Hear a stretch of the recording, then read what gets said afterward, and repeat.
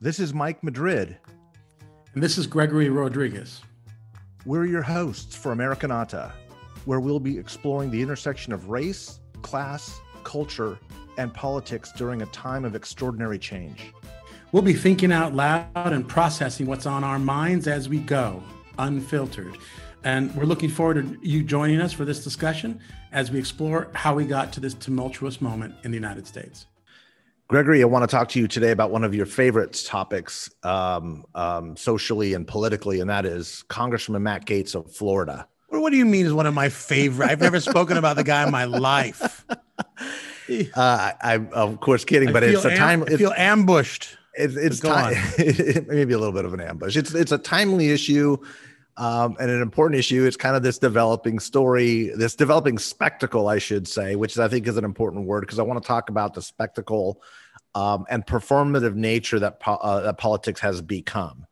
Not just because politics is performative, because that's not breaking news. That's just what politicians are, right? Mm-hmm, right. But the fact that that is kind of all the Republican Party has become, in my opinion, and of course, I've had my issues with the GOP, but also we have a new entrant into the race for governor during the recall, as it would appear. Have you heard this news? Hit me with it. I think it's an interesting. It's interesting in a lot of levels, but it's interesting in a way that is part of this kind of performative nature of politics. I don't want to say it's interesting in a really deep, substantive way. It's just kind of yet another sign of the fact that celebrity is and spectacle and theater is far more important than actually doing something for politicians now.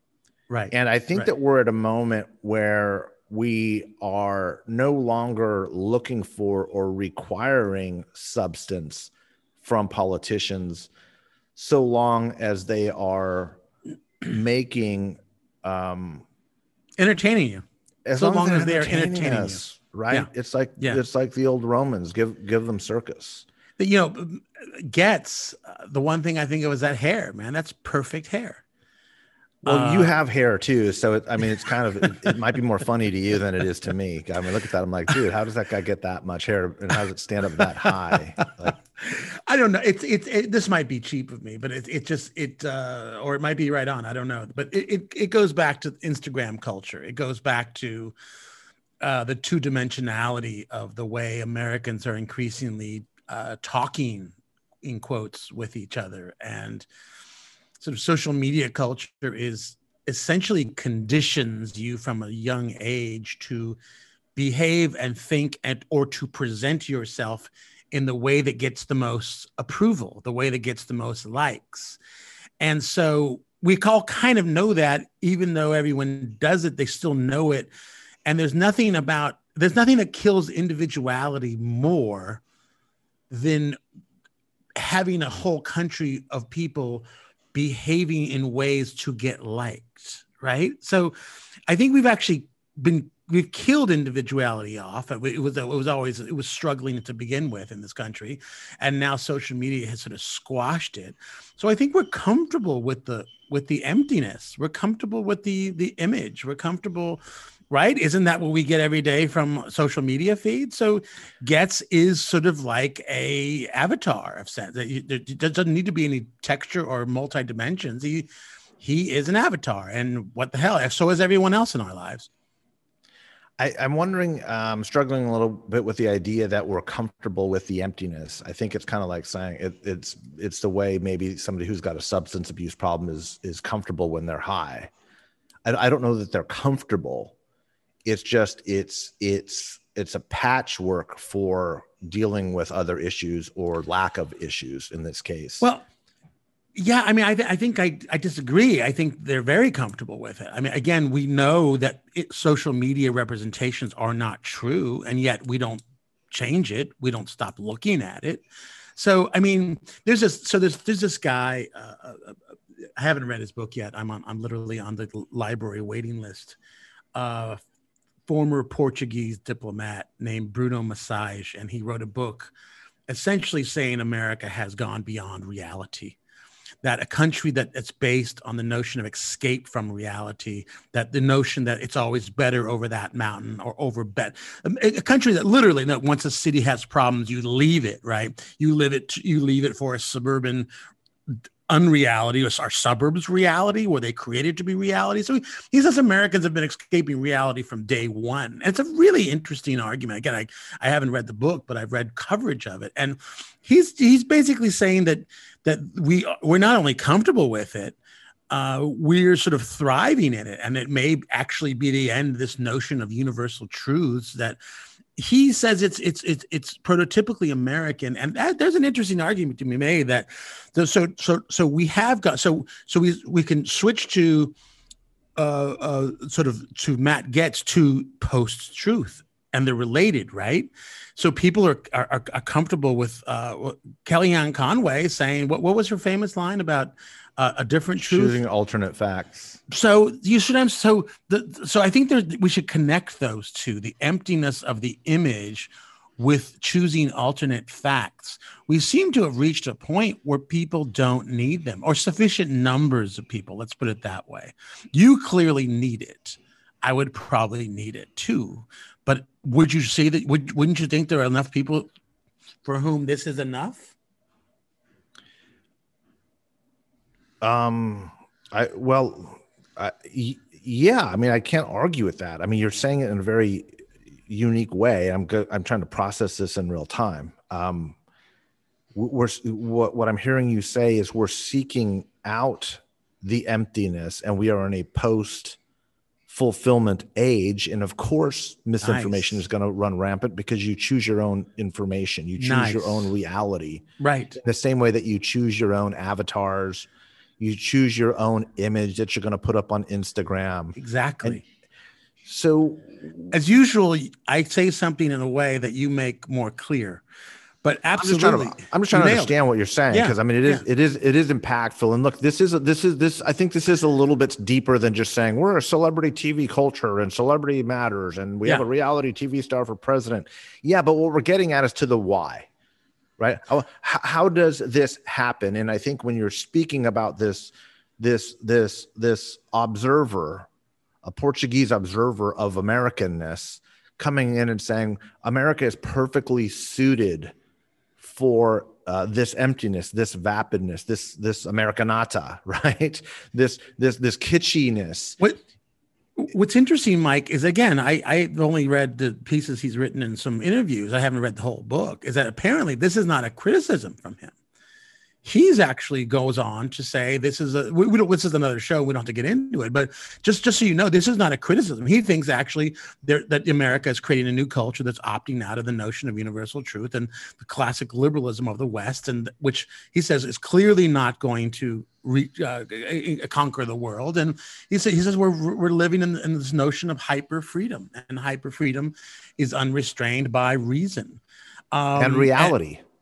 And reality. Yeah. I mean, so having said that, having that, this guy thinks that, and having said that, I, as a person who studied religion, and I think you'd probably agree, maybe tell me if you don't, think that there will always be a core portion of the population that wants something with some level of authenticity. So if an image is two-dimensional, anything authentic is multidimensional, right? So I think I'm taking the other tack, right? So this might be some level of freedom seeking. I think there will be a core response among some. So I think some will be completely happy with that hairdo. On certain days, I'm sure I'd be very happy with Matt Gaetz's hair. There's another part of me, a bigger part of me, that wants something to speak to me, and things that speak to you generally are more complex than an image. So it may come down to the people who want authenticity and the people who want simply veneer. What side are you on, Madrid? Well, I mean, I obviously, I think, I like to think I'm fact-based and evidence-based and data-based, and I like seeking truth as I understand it. Well, that qualifier makes me laugh because of the alternate facts statement that you just made. But I think I'm stuck on a point that you made about freedom becoming untethered from reality. Maybe because America has been such a free society for so long that the next frontier is losing touch with reality. Well, again, he would always, I mean, again, I shouldn't be talking for the guy, but he was saying that's been that way from the beginning. So Ben Franklin said America is west of the Alleghenies before America was west of the Alleghenies. Right. So America was always the future, was always a frontier, was always a place that it hadn't gone yet. That's unreality, dude. That's fantasy. So America was always, again, look at the way we treat our cities. Look at with the very definition of white flight. You can say the whole nation is built on white flight. I just recently read a book that argues that. That from the very beginning, and by the way, the Free Soilers weren't about abolition, as you know. They were about having states free of black labor. So there is this idea that we don't like reality, so we're going to create a different reality somewhere else. That is a level of utopianism, if not fantasy, right? Seattle, to many people, the great white Northwest, it's an escapism of sort from the racial complications of urban reality of the United States, one could argue. So yeah, he's saying it's part of our DNA, but I don't want to get stuck on his theory. I mean, so tell me what the difference over time that you've worked in your business, that agenda, let's not even use the word ideology, that agendas have given way to mere appearances. So take us from when you started in the business to now. How have you seen that progress over time? Well, imagery has always been a big part of politics. I mean, always been a big part of politics. The visual arts have always been the most impactful in terms of motivating people, whether it was, propaganda posters in World War II or going all the way back to the, Renaissance painters and the, anti-Reformation efforts, right? The church conscripted, artists to kind of create visual representations of right and wrong and the way society is supposed to work to kind of keep the faithful in the flock. Political consultants are largely involved in the same practice. But when I was young, the profession of political consulting 25, 30 years ago, the whole goal was about persuasion. It was, how do we take our ideas, our policy ideas, how do we take our philosophy of governance and then use these tools, right? Use these arts to convince people and persuade people. And over the decades, I think incrementally, election cycle by election cycle, we have seen a movement away from the persuasion model until it hit overdrive in 2016, where for the first time, Donald Trump proves one of the oldest adages of political consulting wrong. And that adage is that you win by addition and not subtraction, right? As a young political consultant, I was always taught, you're trying to build your coalition. You're trying to expand your coalition. Donald Trump did not do that. Donald Trump was literally subtracting. He was literally running against virtually everything and so mobilizing his base that he's able to overperform with that, to the point where he no longer had any philosophy of governance. He no longer had any ideology he was advocating for. You can make the case that every president or most presidents in our country's history, however skillfully or artfully they were trying to, pull one over on a certain segment of society. And that's why people had a bad view of politicians and why they're two-faced and they lie. And of course they're hypocrites. Donald Trump was none of those things. He was trying, well, he was all of those things, but not in the political arena, not on the political stage. What he was trying to do was literally win by subtraction. And he was saying, I don't have a core. I don't have a belief, but I know how to win. And if you stick with me, we're going to win, and I alone can fix it. Right. But get us back to image. How did he manipulate image over agenda? Well, what I'm getting at is there was no agenda. It was all image. And so what happens is then a generation of acolytes come behind him as everybody then sheds their ideological beliefs and says, okay, as a Republican, I no longer have to be anti-Russia. I no longer have to be free trade. I can vote for a tax bill that raises taxes on the wealthy and wealthy homeowners in blue states. I can vote for government subsidies. I like literally violate every tenet of conservatism over the past 50 years as everybody has known it and understood it, because all that mattered was the theater, as long as that we were winning. And I'm not even sure it's about power as much as it's about celebrity. Right, but there's two different things. Let's break this down a little and move away from Trump back to Matt Gaetz, because it's a different phenomenon. It's more purely empty. Matt Gaetz is more purely theater, more purely spectacle. He didn't have the same sort of racial and sort of violent racial rhetoric, as far as I know. Maybe he does, but so let's go back. But it is. But what Matt Gaetz does is he's on a team. Yeah. Right. He's on a team, and it doesn't matter what the team believes in. It doesn't. So let's break it down. I mean, what one of the things I learned in my many visits to Washington over the years is that when you start talking to people who work in the government as appointees, it's less about ideas for them either, as it is jobs, as it is mortgages, as it is their livelihood, right? Mm-hmm. So on some level, these are consortiums, these are gangs, they're groups of people whose own personal interests derive from one party or the other winning. So, I mean, Gaetz had loyalty. Gaetz had, he was upholding the guy who was making money for his friends. And that's an agenda, but what you're saying is it wasn't an agenda to appeal to the people at large. Right? What I'm really saying, Gregory, is that Matt Gaetz is the natural byproduct of Trump. And I was trying to set that up. I was trying to answer Matt Gaetz's emptiness and his vapidness and his pure theater and with how it got there. It didn't just pop up on the scene. It's the natural outgrowth. When you look at the Lauren Boeberts and when you look at the Marjorie Taylor Greens, Matt Gaetz does not stand alone. There is now an entire class of Republicans that are trying to shed their ideological cores and beliefs for the theater of the absurd. Like that is now the end game. That is the whole point. No, understood. But I understand it bothers you because they're taking apart that party, but it doesn't. Let's go. But let me throw a wrench into this because I'm not a Republican, so I don't really care that much that they're falling apart. But the Trump got elected sort of paradoxically in many ways because he performed authenticity. Let's go back to the imagery. Let's go back to the emptiness, right? Like he performed.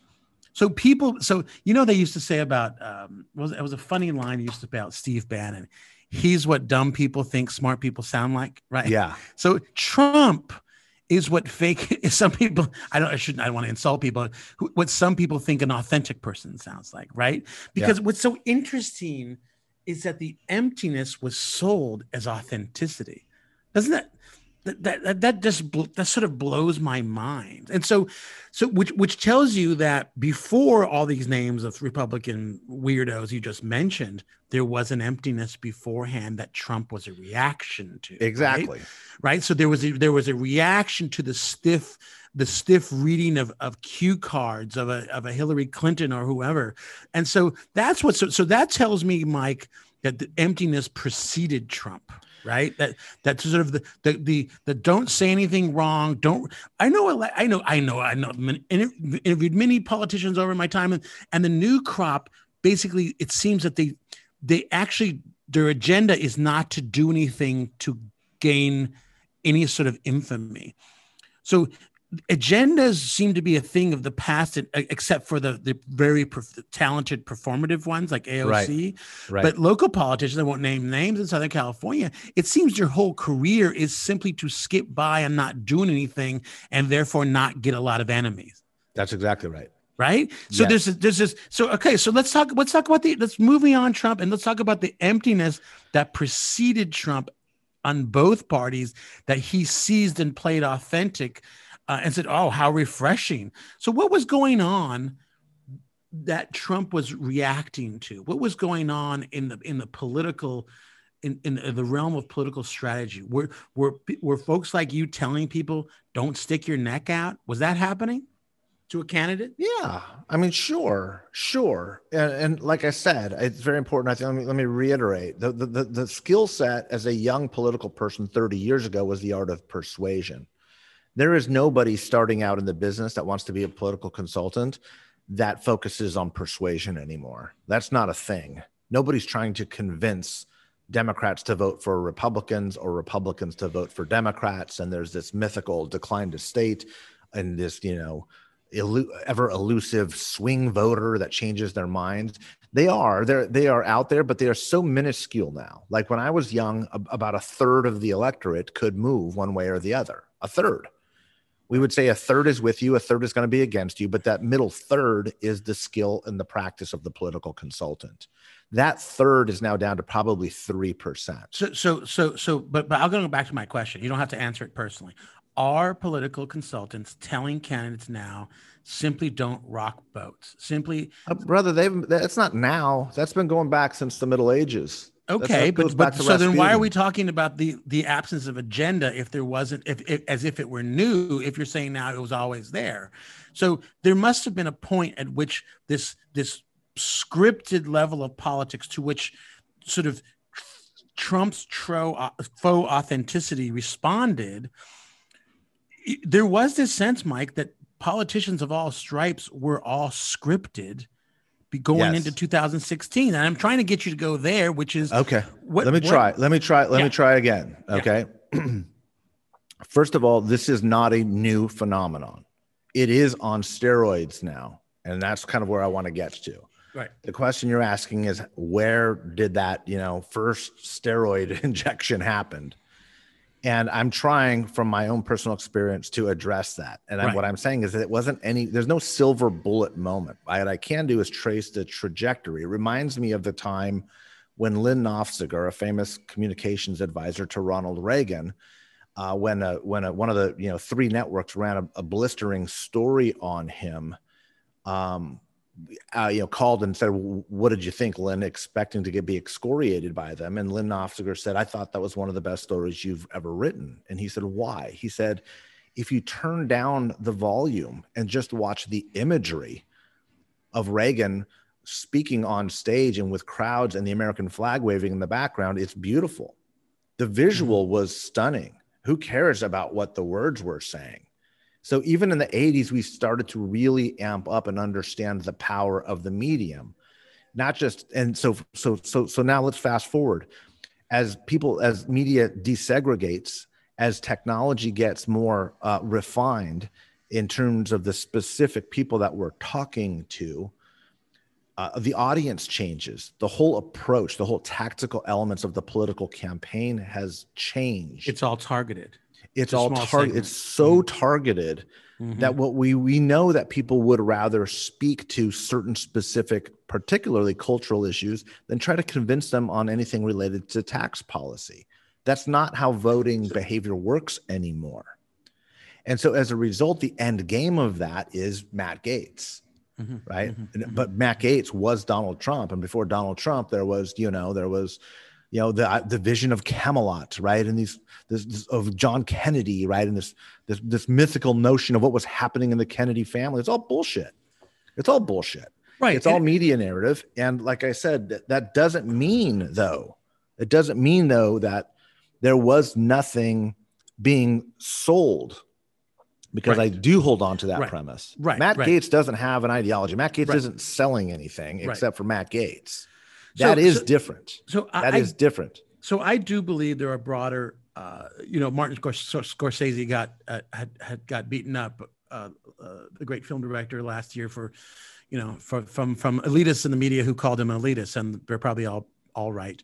But he basically said, we're making movies that superhero movies or whatever they're called don't have the multidimensional human figures that made movies great. Interesting that more and more he's saying even movies don't have the texture, don't have the pathos of human suffering. So there is this level of unreality. And this, by the way, this Bruno Massage guy that says that Reagan was the perfect example. You brought me back to that, of this irreality, right? This guy who was from Hollywood, he was an actor. I mean, Trump wasn't our first TV star president. So I think there is a broader thing happening in the culture that seems to, I think, just feed on emptiness, feed on a certain, low fiber diet of meaningless crap. I mean, can we deny that? I mean, can we deny that? Have you seen NCIS? Have you ever had I mean, again, I don't want to insult things, but my God, there's a lot of empty things around us, man. And why shouldn't politics reflect the culture that it's born of, right? I mean, it's. I mean, at the same time, though, there's this. Again, I want to flip this now. There are lots of kids, suburban kids, who move into the city for texture. There's a lot of kids who grew up in these fantasy worlds of antiseptic fantasies called suburbs, who move into the city for notions of truth and texture and multidimensional existence, right? So there is a push and pull. So I'm against. I probably don't believe in the massage theory as much as I may have sounded like it. That I think ultimately there will be a switch back to a desire for things that satisfy you with real authenticity. Because look, social media images cannot connect to you. Matt Gaetz cannot connect to you. During tragedies, when presidents revealed what they have inside of them, Trump couldn't, right? Obama did. Right. People want to be spoken to with real pathos, with real. It just depends. We thought we would have seen it during a freaking pandemic, dude. Right. But we didn't. And I mean, even Joe Biden, there's this, I don't know if it's true. He's a politician, but he exudes a sort of kindness that's like, makes me sigh. It's thanks. I think there will be a shift toward more humanity and more complexity. Right now, we're in this weird shaming, controlling, coercive correctness, orthodoxy on the left, and this clumsy, empty, meaningless, caricaturizing on the right. Ideally, people will, larger numbers of people will want and hunger for something that feeds them in different ways. I would hope so, man. I would hope so. Is there a correlation between emptiness and a lack of empathy? That's a beautiful question. I would think so. If you no longer, right, I would think so. I mean, empathy requires you to see somebody as yourself. Empathy requires you to see somebody multidimensionally and as human. And when people on the left or right take people out, they must dehumanizing them. Right. And to dehumanizing, as we discussed in the ethnic context, to dehumanize, you must strip them of humanity. And humanity is flawed. Humanity is flawed. And if you don't have any feelings, that if you just want to tear people down, which both sides seem to want to do, that's seeing people in a unidimensional way. So yes, I think you're right. I think that's a beautiful connection, that emptiness does lead to an absence of compassion. Does that explain the way that both parties deal with these allegations and these scandals differently? Where the left, if a politician on the left were being faced with the same accusations as Matt Gaetz is currently being accused of, my instincts tell me they would tear him apart. Matt Gaetz is not, interestingly, and this is, I don't want to get into this dynamic too, but this could go on, but he's not being attacked, but he's not being defended either. He's just kind of, there. People, the Republicans are not defending Gaetz, but they're not attacking him either. They're just kind of scrubbing their photos and Twitter feeds and bios and pictures of him and trying to pretend like they had no association with him, as if that were possible in today's social media environment. But that's what they're doing, is they're distancing from him. They're not attacking him, but they're not defending him. And that I think is unique from what you would be seeing on the, let me give a specific example. Cuomo, Governor Cuomo, right? Every Democrat in New York has turned on him based on these allegations that have been made. And these allegations, while clearly meet the level of harassment. I'm not going to talk about the truth or falseness of them because who knows, right? But they're allegations that have been made. Matt Gaetz is being accused of sex with a minor, with somebody underage, somebody illegal. Yeah. But look what has happened. Schumer has called for his resignation, right? The 2/3 of the Democrats in the legislature have called for his resignation. Like, you're not seeing that same sort of reaction. And I think there's some folks on the left who resent that, because it's like, why are we defending our guys or why do we tear our people down when the Republicans simply allow them to kind of go on in this kind of perverse sentiment of their own performative politics and need to be a team. Yeah, I don't know where you're going with this, other than I do think that American politics is on a continuum. The parties are not that different from each other, as we know, and they have different trends that tear them away from each other, and they emphasize different parts of the different ends of the continuum. But at the moment, the Democrats are have become what the right use. The Democrats have become the moral majority. Right, what the Republicans used to be the scolds, now it's the liberals who are the scolds. So, I don't know, and the right has become this completely amoral force. So I don't think it'll all even itself out, and all these trends will end at some point. But I think it's because on the left there's a portion of the progressive left that is right now and the media in a deep social enforcement mode, right? And so you must cleanse. That's a different conversation. That's another aspect of American culture, which is about, it's this cleansing, this violent cleansing, really. And yeah, you could actually say, hey, you'd rather have that than the amoral Republicans. But in the end, they're both probably not healthy. Let's leave it at that. Yeah, I think both parties are not healthy. Yeah, killing everyone off that behaved in ways you don't like at one, and two, letting Matt Gaetz do whatever the hell he wants is not good. They're ideally a healthy combination of, but to do that, I guess we'd have to agree on we'd all have to agree, or a large portion of Americans have to agree on a certain mores that are acceptable or not. And right now, it's in our changing culture, it's really not clear what those mores are. Yeah. I think that's probably a good, wrap up on the conversation. Something was sticking in my mind as we were talking about the team sport of it all and the vapidness of it all.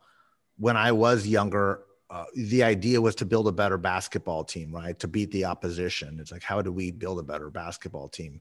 Today, it just seems like the Republicans are building the Harlem Globetrotters. You know what? Let me venture. It's all entertainment. It's not even trying to win the game. You're not there to watch somebody win or compete or even do something. You're there to watch. You're there to be entertained. Let me just venture to say, when you joined, the Republicans were still on the outs, and therefore were gathering their troops and their arguments to get back in. That's and right. Now the government, the Republicans they're on their way out of power in many ways. So you were there on the ascendance. Matt Gaetz is essentially the embodiment of downward spiral. I think that's a great wrap up conversation. Right, bud. Fantastic as always. Good Gregory. talking to you, bud. Let's do it again. All right. Thanks again for visiting with Gregory Rodriguez and Mike Madrid on this episode of Americanata. If you've enjoyed the discussion, please help us out, share, review, and give us 5 stars. We'll talk to you next episode.